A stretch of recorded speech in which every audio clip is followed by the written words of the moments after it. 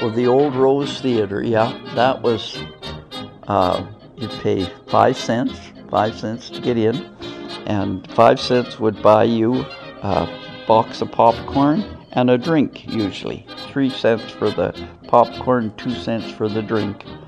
And we usually went on Saturday, the kids, because Saturday was Kids' Day. And they'd have King of the Royal Mounted. They had cereals, and the way they have on TV today, every week, every Saturday, they'd have the full movie, but then they'd have a cereal, what they called the cereal, and it was King of the Royal Mounted, and then Jungle Girl, and they'd have some woman or man up on the stage playing the piano,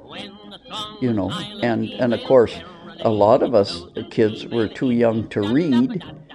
and the writing would be at the bottom,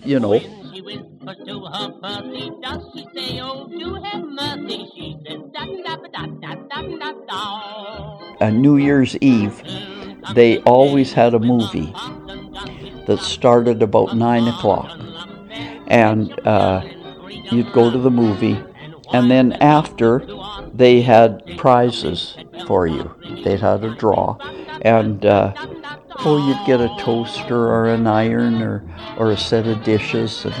and boy, everybody in the neighborhood went, because everybody was hard up, and